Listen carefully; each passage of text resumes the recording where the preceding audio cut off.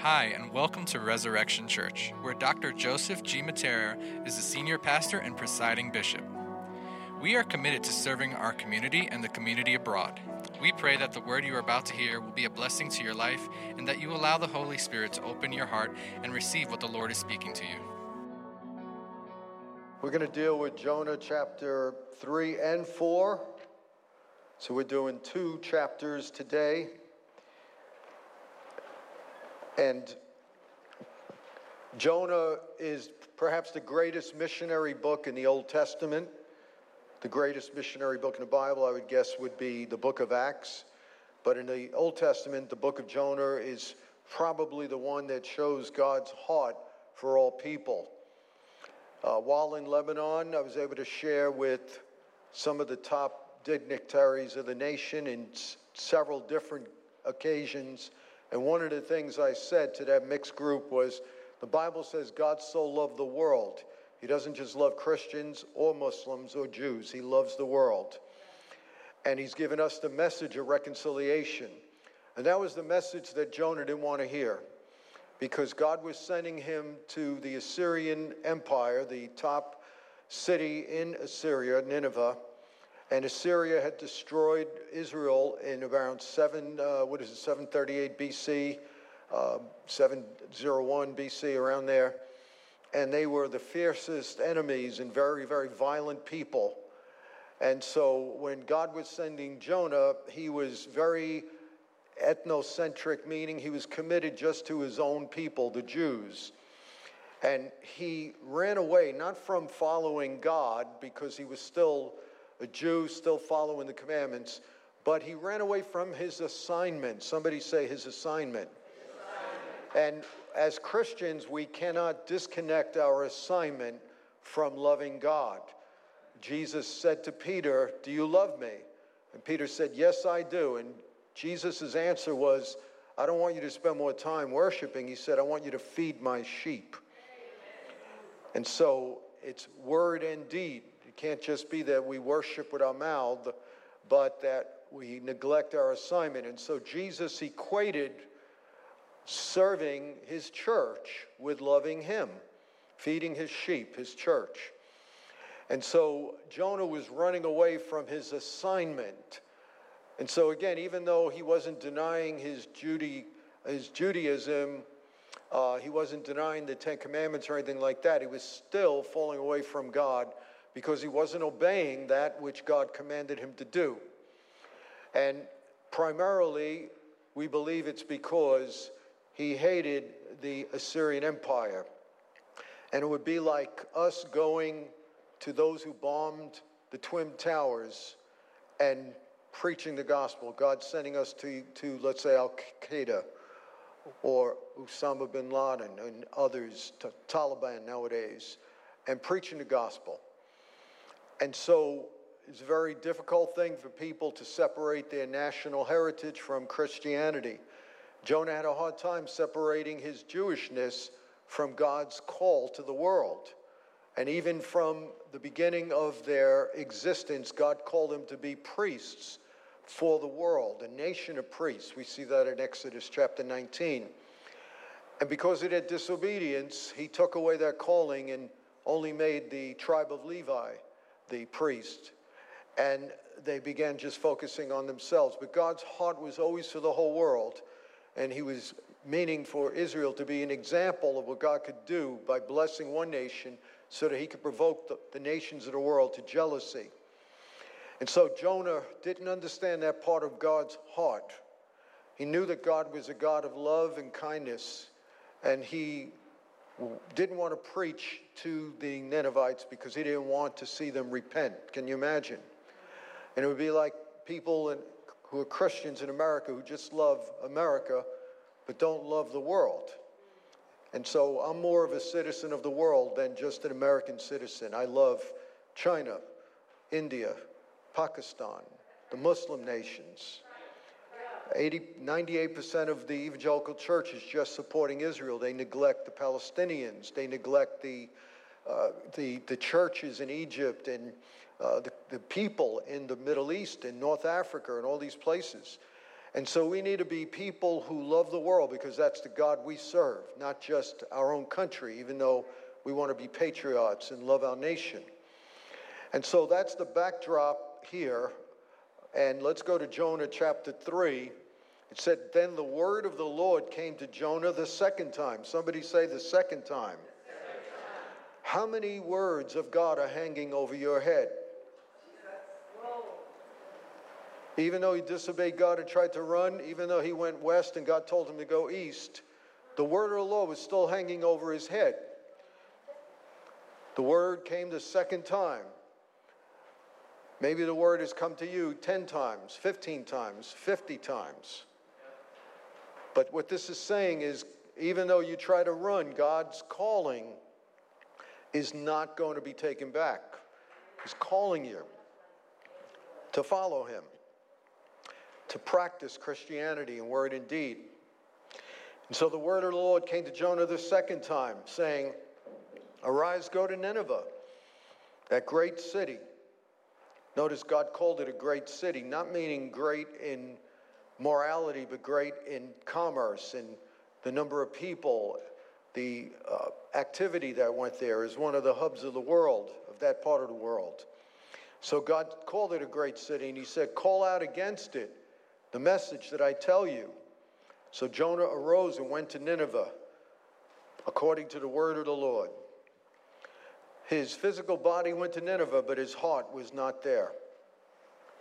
As we've seen in examples today, as we've seen even in Jonah's life, Jonah was someone God was able to use in spite of his immaturity, in spite of his prejudice, in spite of his hatred.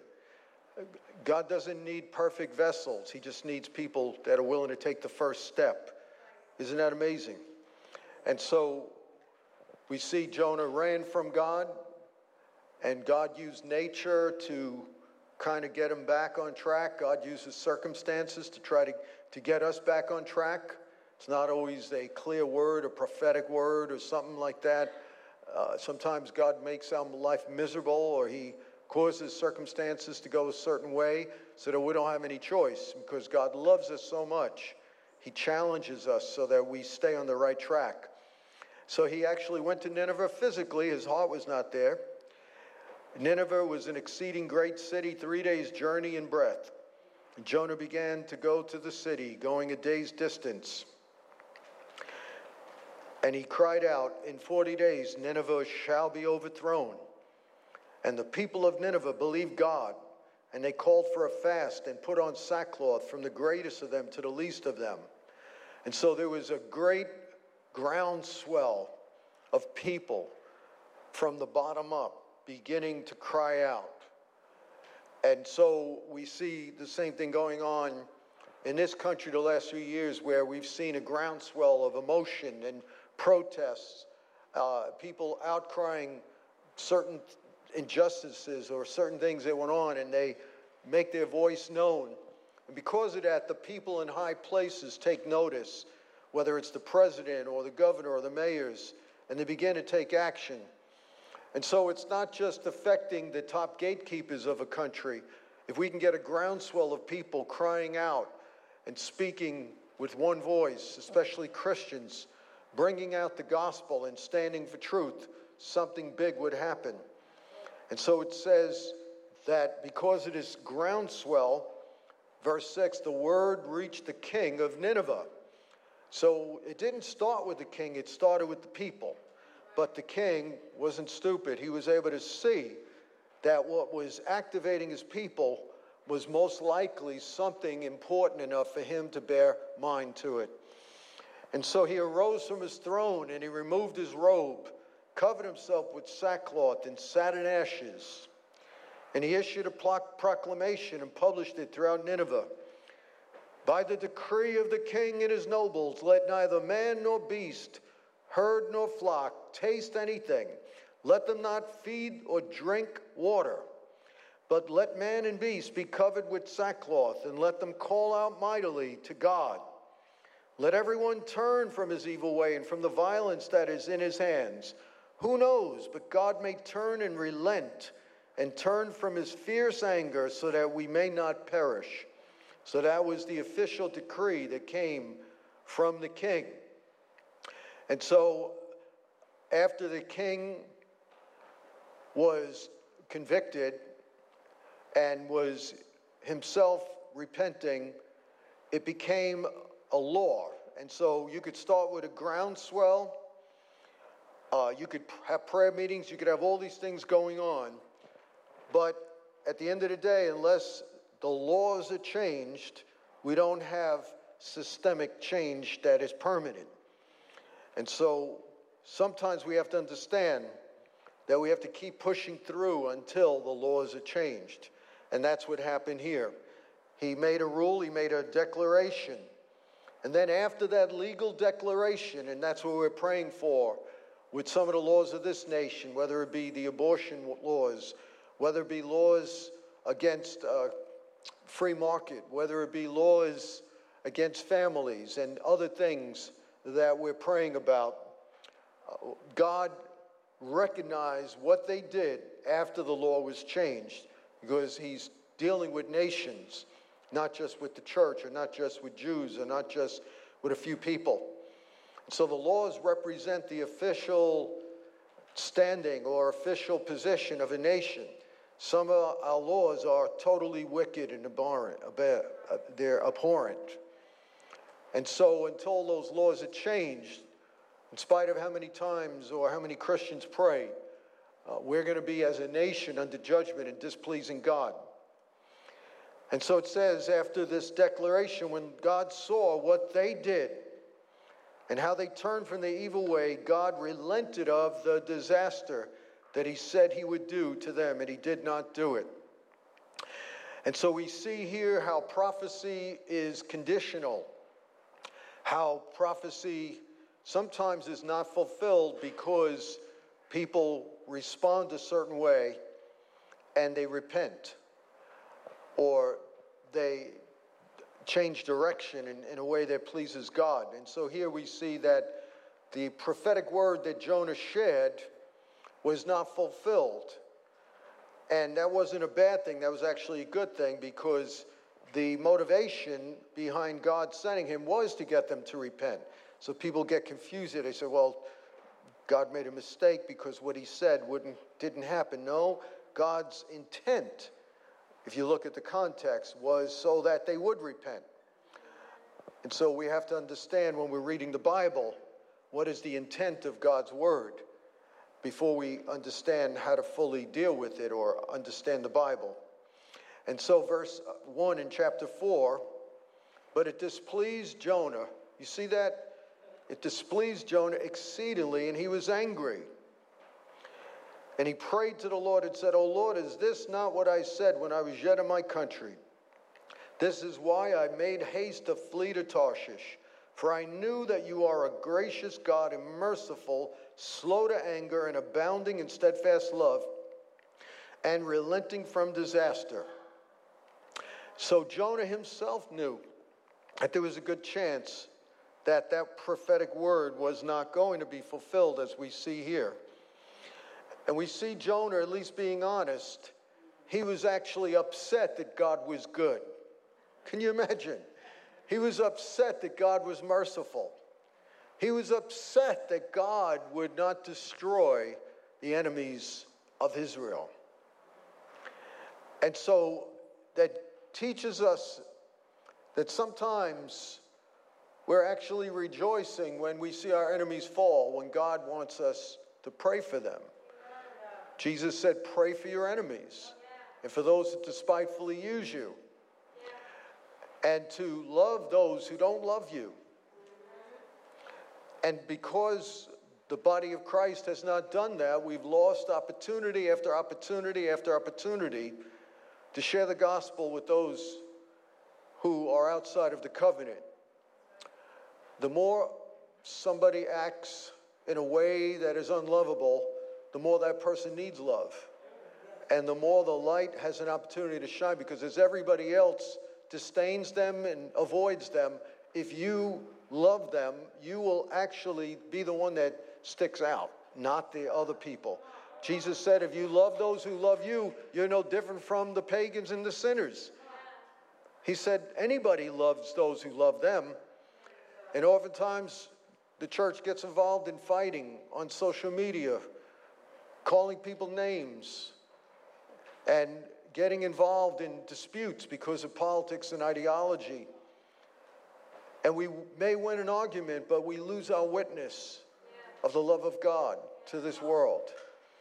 In one of the speeches I made in Lebanon, as they had a dinner in our honor with 80 dignitaries, and some of the top leaders, including the top general of the nation, was there.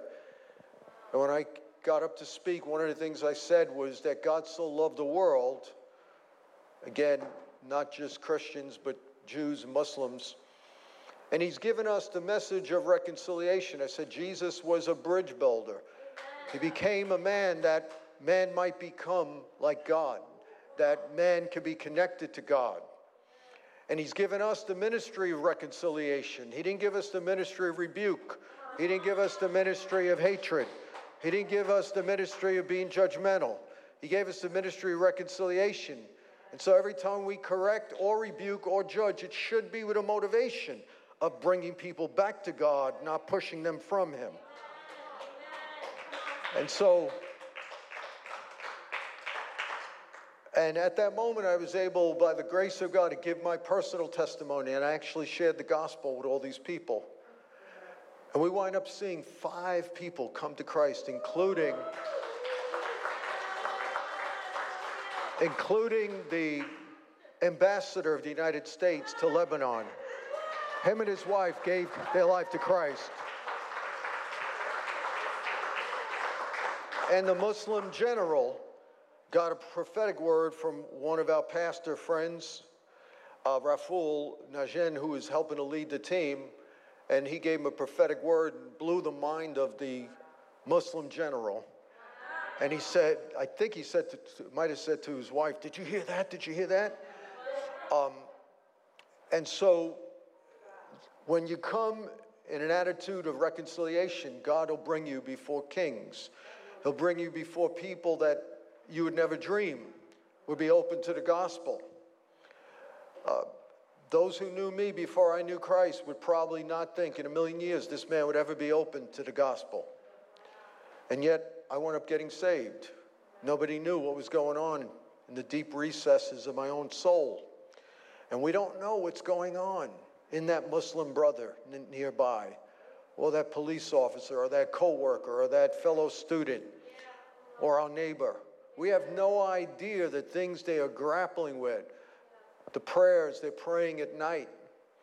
I would be praying every night, sometimes drunk out of my mind. I'd go home and I made up my mind, I'm going to pray every night before I fell asleep.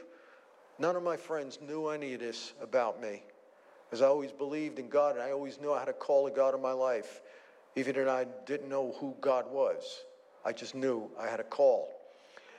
And so when we hate people that are not like us, we stop the gospel from having infiltration in the world. And one of my friends has had so much of an impact in the Muslim world, in certain parts of the world like Pakistan, that they literally invite him to high-level meetings in the Muslim community. And they gave him the name, the Ambassador of Love. That's his name. Everybody else has official titles like Ambassador of the United States or head imam of this mosque or this. His is Ambassador of Love. Can you imagine if people said that about us? Are you an ambassador of love or politics? Are you known for your rabid political views, or are you known for your rabid love? Are you willing to lay down your life? I remember one of the speeches I made, I said, I'd be willing to lay down my life right now for a Muslim. Doesn't just have to be a Christian. And so when we have that kind of attitude, we come against the spirit of a Jonah, who is following God, but he was self-righteous. He was self-focused. He was nationalistic. He was only for people who looked like him and had the same culture, spoke his language. He didn't love his enemies. He hated them. who are we going to be like as a resurrection church?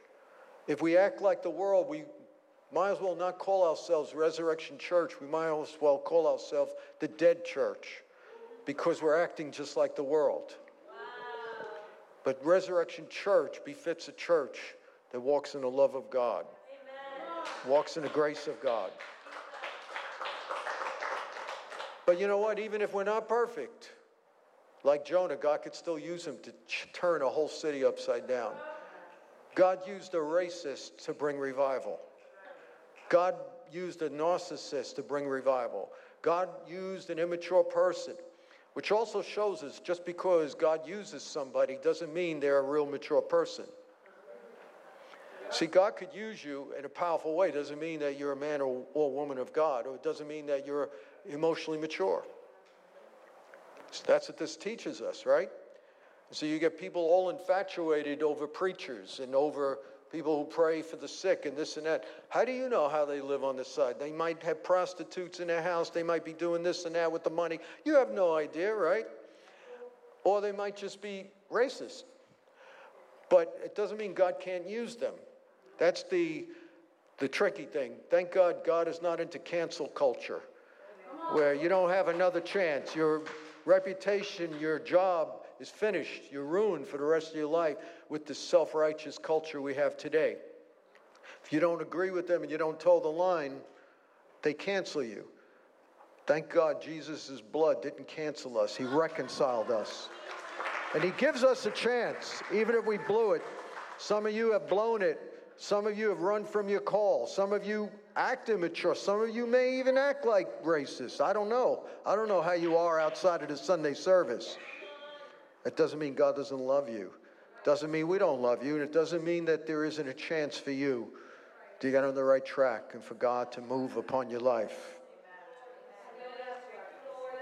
And so Jonah was so upset that this city repented. Look at his response to God. Now, God, take my life, for it is better for me to die than to live.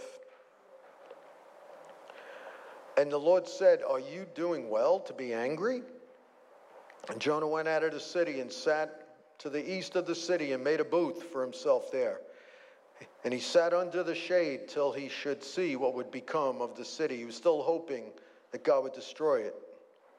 Now the Lord appointed a plant and made it come up over Jonah, that it may be a shade over his head to save him from the heat. So Jonah was very happy because of the plant. But when dawn came up the next day, God appointed a worm that attacked the plant so that it withered. And when the sun rose, God appointed a scorching east wind, and the sun beat down on the head of Jonah so that he was faint. And he asked that he might die and said, it is better for me to die than to live. But God said to Jonah, do you do well to be angry for the plant? And he said, yes, I do well to be angry, angry enough to die. And the Lord said, do you pity the plant for which you did not create? You didn't make it grow, and you didn't make it come into being? Should I not pity Nineveh, that great city in which there are more than 120,000 persons who do not know their right hand from their left, and also much cattle? Wow. So you see, Jonah also depicts a person who is so self-focused that if they don't have their way, they go into hissy fits, tantrums, and they want to die. I've never found a person who lived for their own pleasure who is happy. He didn't seem like a happy person. As a matter of fact, the most miserable people are the ones who live to be happy. The ones who live for God and who take up their cross, who don't have to have their way, but let God lead them and use them, they experience the joy of the Lord. Because those who are seeking their own happiness will never, ever fully be happy in anything that this world offers them, because this world perishes with its use. And the pleasures are fleeting that we experience. They're never long-lasting. But those who follow the Lord have a joy because it's based on God and not on the world. And that joy never ends.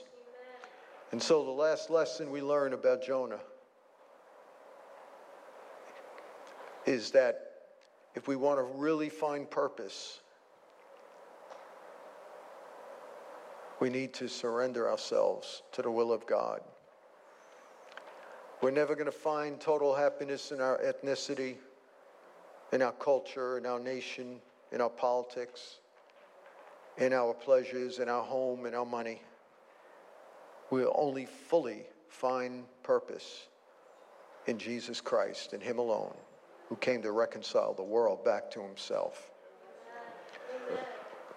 So let's pray, and let's trust that the Lord will help us. Hallelujah. Lord, we thank you. Even if there are some here today who are running the way Jonah ran, if they're running from their assignment, God, that you would bring us back to that assignment. We know that we can't disconnect our love for God from what He's called us to do. So, Father, help us as a church to discover our purpose, even as individuals discovering our purpose. Those of us who have gone astray, those of us who have not followed the path to righteousness that leads to life, that you would bring us back today. And help us, oh God, in spite of our quirks and foibles, our immaturity, our self-focus, our insensitivity and judgmentalism, we know that you could still grow us and use us.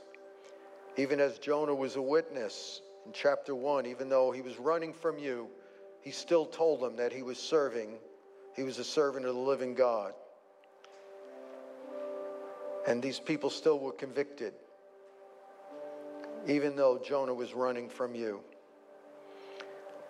And so, Father, we pray for those running from you, that they would come home, that they be like the prodigal who comes home. And Father, we pray that all of us would walk in our assignment,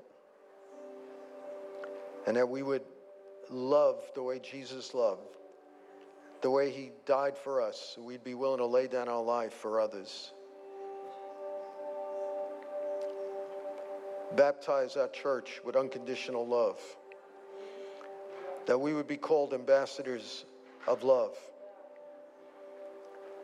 that we'd be able to love the unlovely, that we'd be able to see opportunity in our everyday life to share the gospel. Oh God, I thank you. I thank you, Jesus. Thank you, Jesus.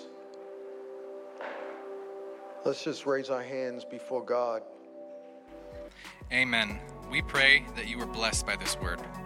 For more information about our church, please visit our website at resurrectionchurchofny.com or give us a call at 718-436-0242. And be sure to follow us on Instagram at ResChurchNYC. Take care and God bless.